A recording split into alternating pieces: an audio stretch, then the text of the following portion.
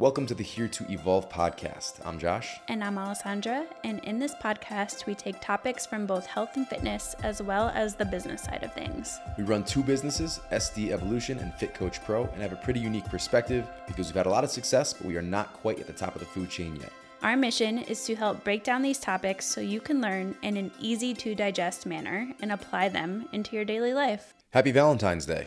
In this episode, we are going to be discussing our favorite lovemaking positions, as well as swingers clubs and places you can go to brighten up your love life. You know what's funny is that this morning when I opened my eyes, I turned over and said Happy Valentine's Day to Josh, and he replied with good morning. I was stretching and I couldn't hear anything that you were saying, so I just imagine saying Happy Valentine's Day to your husband, and he looks at you and with a straight face and just says good morning. I love you. Thank you. Anywho, that is not what we're talking about today. But do you want us to talk about it, listeners? We're not going to talk about that. But we are going to talk about our favorite apps and technology that we use to improve our overall health.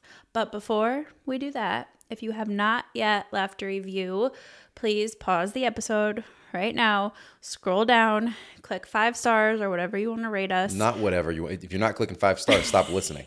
That's number one. And if you want to write something, that would be great too. We love reading them. Really quickly, one review that we got, that was 1 star. I think it was our first ever 1-star review last week. Last week? Somebody from, you didn't see my stories? I posted saw the good ones. So somebody from Spain was very upset that I quoted Legally Blonde a couple episodes ago when I said we were talking about endorphins, and in Legally Blonde, she talks about, endorphins make you happy, and happy people just don't shoot their husbands. And this person was very upset that I joked about shooting my husband. So anyhow. Wake the fuck up. I don't think they watch Legally Blonde in Spain, but I don't care. So, it's just Wake ridiculous. The fuck up. Anyway, leave us a review. Long story short. Not you. You know who you are. She said she unfollowed us, so she's not listening. Well, you probably heard it anyway, you fucking hater. So apps and technology. Obviously, most of you listening probably use some sort of app or wearable device to track your workouts or your steps or your sleep or various aspects of your health. This is something that is very, very popular these days. Both Josh and I have Oura rings. We've had Apple Watches in the past. I wear a Garmin for tracking my runs.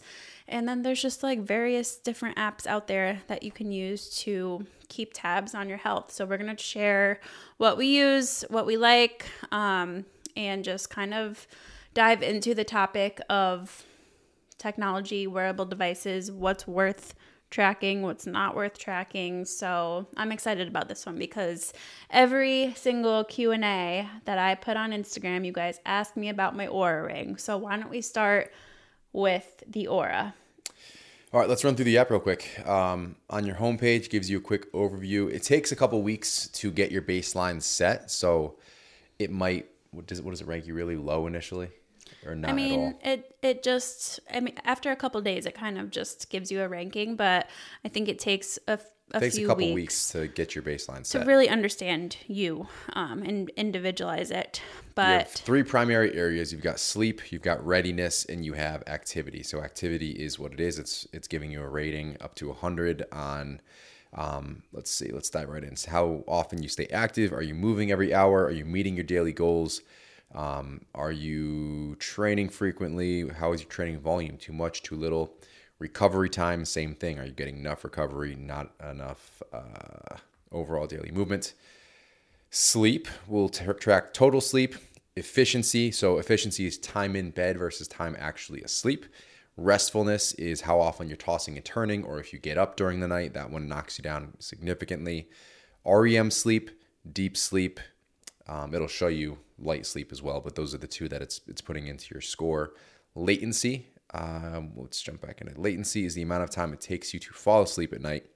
And then timing. Are you consistent with your sleep routine. So these are all really awesome metrics. There are some things that we're going to go through in this that we don't pay much attention to. Sleep, I would say across the board, these are fantastic to pay attention to all of them. Readiness is resting heart rate, HRV balance, body temperature, recovery index. Recovery index is actually how long it takes your resting heart rate to stabilize during the night. Sleep balance, so sleep over time, not just the last night or two, but for the last week or so, how well have you been sleeping? Previous day activity, again, too much or too little will affect this one. And activity balance just measures it against your overall activity levels versus your readiness to perform. So those are the main three. So the three scores that you get and the things that are broken down within them. Why don't we dive into what we don't pay attention to first, which I think is just the one known that you see everywhere, and that's basically calories burned. It's known, but it's also still very much not known. So I'm glad we're talking about this first, because so many people still obsess over what their watch or whatever they're wearing says, how many calories they burned in their exercise or in their training that day. And the reason why we don't pay attention to this with ourselves, with our clients, it's just not accurate. There is no device out there right now, unless you are in a lab connected to lab equipment, that will tell you how many calories you burn exactly. And the biggest thing with this, not even the fact that it's not accurate, but if you're focusing on this and this is sort of like the main driver of your workouts, you're missing the point of exercise. You're missing the point of why you should be working out in the first place. We don't work out strictly to burn calories. And by focusing on that, you're setting yourself up for a poor relation with exercise, a poor relationship with food, because for most people who are paying attention to that, they're also then, using that as a gauge to see how much they need to eat that day afterwards, which is just incorrect.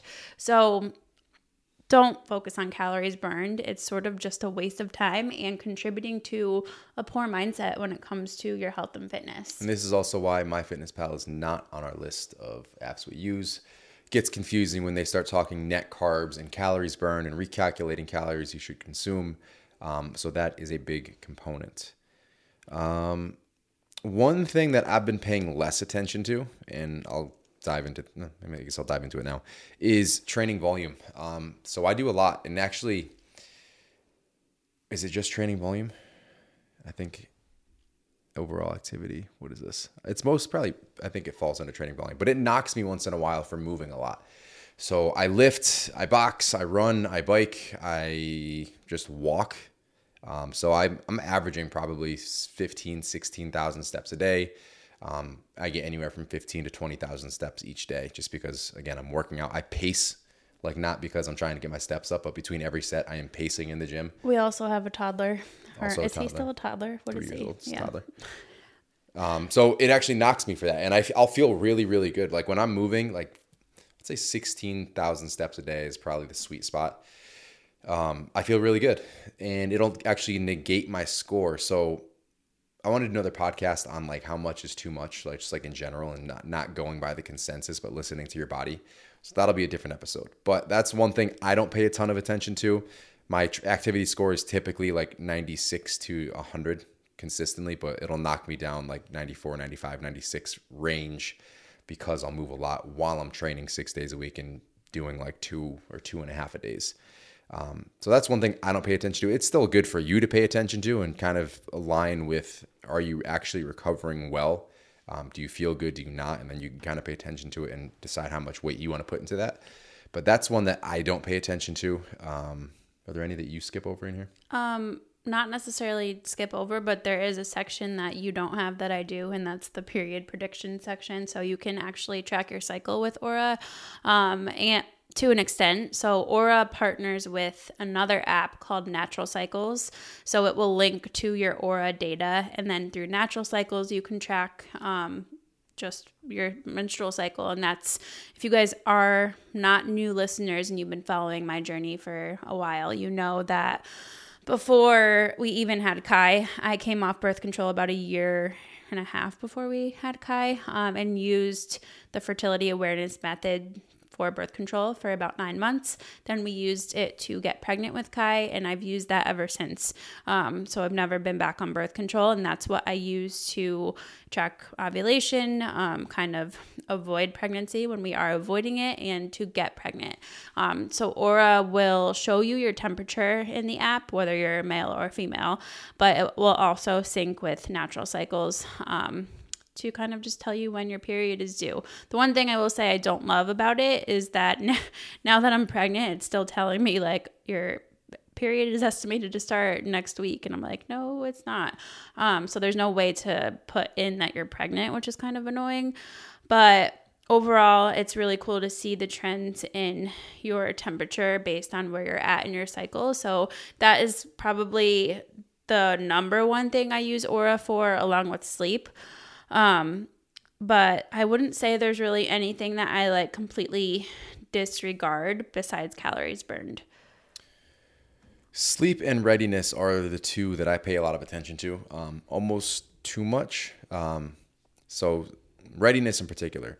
Sleep, we'll start with there because it's pretty basic.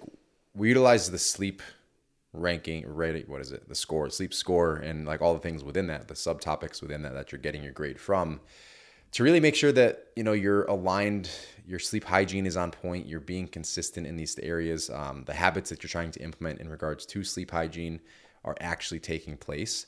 So especially for someone starting off in, their specific journey, it's nice to have a little bit of accountability. If you don't have a coach, if you don't have someone you're working with, this is like that self-accountability of, hey, my score isn't very high, I'm lagging in these areas. Well, this is probably why. You're watching TV before bed, you're getting, the blue light, you're not wearing the blue light glasses, you're not unwinding, reading, swapping in reading or meditation or stretching for the last episode or two that you would have watched on Netflix. So it's just that thing that just keeps you aware of how well you're actually doing. And it's pretty accurate. I will say, like, I feel my best when my sleep score is the highest. I think it's important to note that no matter what device you're using, and whether it's, I think the Whoop, I don't know how to say it. That one gives you a score on like readiness too, I think. And I think it's still important to remember that these are tools and these shouldn't completely dictate what you do or don't do every day. So like, let's say I wake up tomorrow and my readiness score is at like a 70, which is very low. Like usually 85, 90 plus. Let's say I wake up and it's at a 70 and I still feel pretty decent, good enough to get my workout in. I'm not going to skip my workout just because my Oura said I'm not as efficient as I usually am. On the flip side, there are days where, maybe I do take a rest day, but I think you have to weigh in all the factors. You still have to use your body as a tool to really make that decision and not let the app completely be the sole reason you do or don't do anything. Well, that's why I was saving readiness for last. So I wanted to hit sleep first so I could dive into that, because I have fallen into that trap and I know other people have as well. I'll wake up and the first thing I check is my scores. I'll pull up my phone, which is a bad habit in and of itself, to wake up and immediately gravitate to your phone. But that was something I wanted to touch base with and, see how I slept, see what my readiness score actually showed. Because I'm waking up at 5:30 to lift when I'm in my actual routine. And if, I was up a couple times throughout the night or went to bed a little bit later, I would jump on that. If my readiness was below what it normally is, like, it's not a good time to work out yet. I should go back to sleep and I'll train later at some point, which is a bad habit to do. Some mornings I'll wake up and I'll feel pretty good and be like, oh, no, my readiness score is a 77. I probably shouldn't work out right now. And I'll use that as an excuse. But there are times when it's like, hey, your temperature's up a little bit. You might be coming down with something. You should probably prioritize rest. That's when I pay attention to it. If I see my recovery index is off, it took a long time for my heart rate to stabilize. But that's only the case if I don't eat late. So if you eat late at night, that can also have a big effect on these things. But if I'm feeling run down, like going to bed, that's when I ideally will place a higher emphasis on my readiness score. But that is a trap I have fallen into, and I know many others have as well, using that as a crutch to not do what you probably are very well capable of doing for that day. And then the other thing with Oura, I get asked a lot if we use it to track our training, and that is the one thing we are not using, at least I'm not using it for. You can, I believe, track like your training heart rate now. Like that was a new addition to the app, but you have to open the app and make sure you click like add a workout or record workout heart rate if you want to do that. I personally don't track my workouts with Oura. It will recognize like if I go for a walk or if I'm running or, you know, if I'm doing some type of workout, it will recognize and like ask me like, did you work out at 7:30 this morning, and or did you go for a walk? And I'll just click yes, and it will add to my activity score.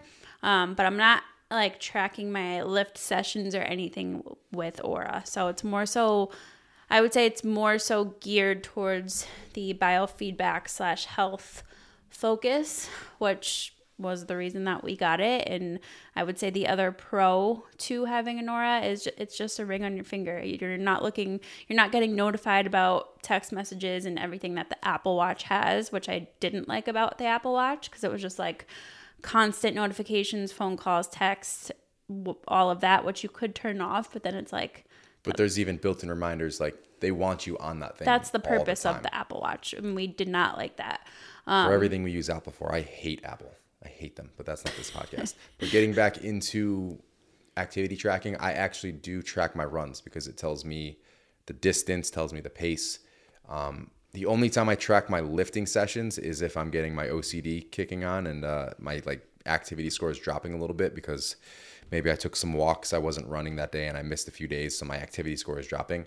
Pisses me off, so I'll go back and I'll track those workout sessions, the lifting sessions. But I do regularly track the runs, and now that I'm biking, I'll be tracking those as well, just so I can get my pace and my distance and my heart rate during those as well. So I do wear a Garmin watch for my runs. You guys know a few months ago, or like 6 months ago now, I was getting more heavily involved with running, and I used my Garmin just to have the GPS on there. I liked being able to view my pace and all of that in real time while I was running. So I use my Garmin watch for strictly running, or like if we go for a hike, but Oura for daily steps and everything else. So that's why I do have both there, but I'm not wearing my Garmin every second of every day. App number 2, this will be a quick one. My Macros Plus. We use this for tracking foods when we are tracking. We've just found this to be the most accurate database. It's very easy to use. You can select like if you're measuring ounces or grams. You can select from their verified database of foods. You can scan your barcodes. Very easy to adjust your goals, set new goals as far as those targets, and it is not giving you net carbs. It is not recalculating your calorie intake based on activity levels. It is just a basic, easy to use food tracker. I will say there is a little bit of a learning curve if you're coming from MyFitnessPal to my macros. I have actually a really in-depth video on YouTube of like how we utilize my macros, and I show you the screen while I'm talking. But once you get all of like your normal regular foods input into the app, all of those foods stay under your favorites. So it makes it a lot more efficient and much faster when you do have all of your favorite foods in there. But just know that like if you're just starting out with it and it's like, what the heck, this doesn't seem easier than MyFitnessPal, I promise you it is. It's just a little bit different. And like with anything new, there's a learning curve to learning or using anything new that you're using. And number 3, my personal favorite, and hopefully yours, the SDE Method app. So this started off as a training app, like just giving you the training, I say just giving you training programs, giving you 5 different training programs based on days per week you can train, based on time available, based on your goals, allowing you to be flexible, to track them efficiently, to show you the movements. So getting those, guidelines written out as well as those demo videos. That's where it started. It's evolved into quite a bit more than that at this point. We've got a nice little habits section in here. The Apocalypse Protocol is life-changing habits. That's where we run down and we give you videos and descriptions for each of the protocols within the app that we highly recommend, that have changed our lives and changed so many of our users' lives as well. Full rundown there. You've got your lifting programs folder I just hit on. We have your Beyond the Belly program and your running programs you recently added to the app. Just very clean. We got a PDF resource library as well for fun things to kind of learn up on a few different topics there as well. Exercise breakdowns, programming, frequently asked questions, guided warm-ups. We have some really cool things that are going to be added here in the future as well. But this is essentially your lifestyle revamp. We've got the training, we've got the mindfulness stuff built into those habits. There's a checklist you could utilize if you wanted to actually physically mark those off as actual tasks in your little to-do list on the top corner. But this is something that we personally use. We create these programs and we personally use the app every single day. So this isn't just, let's throw some nonsense up and see if we can sell it to some people. We practice what we preach in every aspect. Everything you hear on this podcast, everything you see on social media, everything you see in the app, these are not just tools they are tools that we're giving you, but they're not just, generic, you can do this and it'll probably work for you. These are things we live and breathe by. These are things that we run our lives by, through and through, and things we are fully invested in. So if we are doing it personally, that we stand behind and believe in everything that you're seeing within this. Yeah, and a lot of people ask, well, what's the difference between the app or one-on-one coaching? And the biggest difference is having that individualization and personal accountability of a coach. So the app is more of like a self-paced, self-guided process where you're doing it on your own. You have a lot of tools. But if you need more of that accountability and individualization and need a program more catered to you, one-on-one coaching would be the best fit. And now on our website, we just added this last week. There's a quiz you can take. So if you're wanting the app but not sure if coaching might be better, you can take this quiz and it will tell you based on your answers. It takes like 2 minutes, what would be best for you at this time. So I'll put that in the show notes and you can navigate to our fun new little quiz if you want also. All right. Was that all of the apps you had? Oh, no, we had one more. The next one is the Calm app. I think we've talked about this before. You guys know how big we are when it comes to meditation. And I think one of the biggest holdups for people when it comes to meditation is they don't know where to start. And I think the easiest place to start is using an app. So there are obviously so many different apps out there. Calm is a paid app, but I know there's an app called, I think Danielle uses Insight Timer, which is another good one. There's tons of free guided meditations on YouTube. I personally like Calm because I just use the Daily Calm. It's a 10-minute meditation. It changes every day. I use it every morning and it's just easy. I always enjoy the message.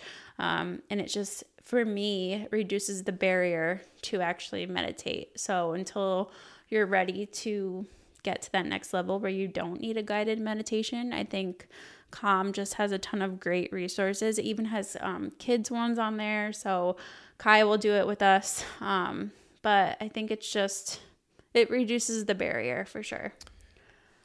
I will also say that there is another one. I transitioned to the Calm app when I was using an app. I no longer use an app. I do it on my own.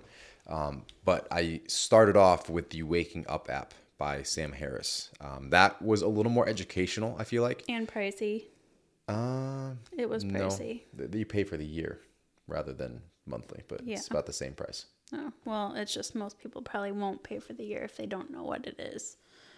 Anyway, a little more education with the meditation. So if you are brand new to it, there's a lot more of the why behind it, even directly built into the meditations. So as you're doing, it's just kind of explaining, here's what we're doing, here's why we're doing it, here's what's happening.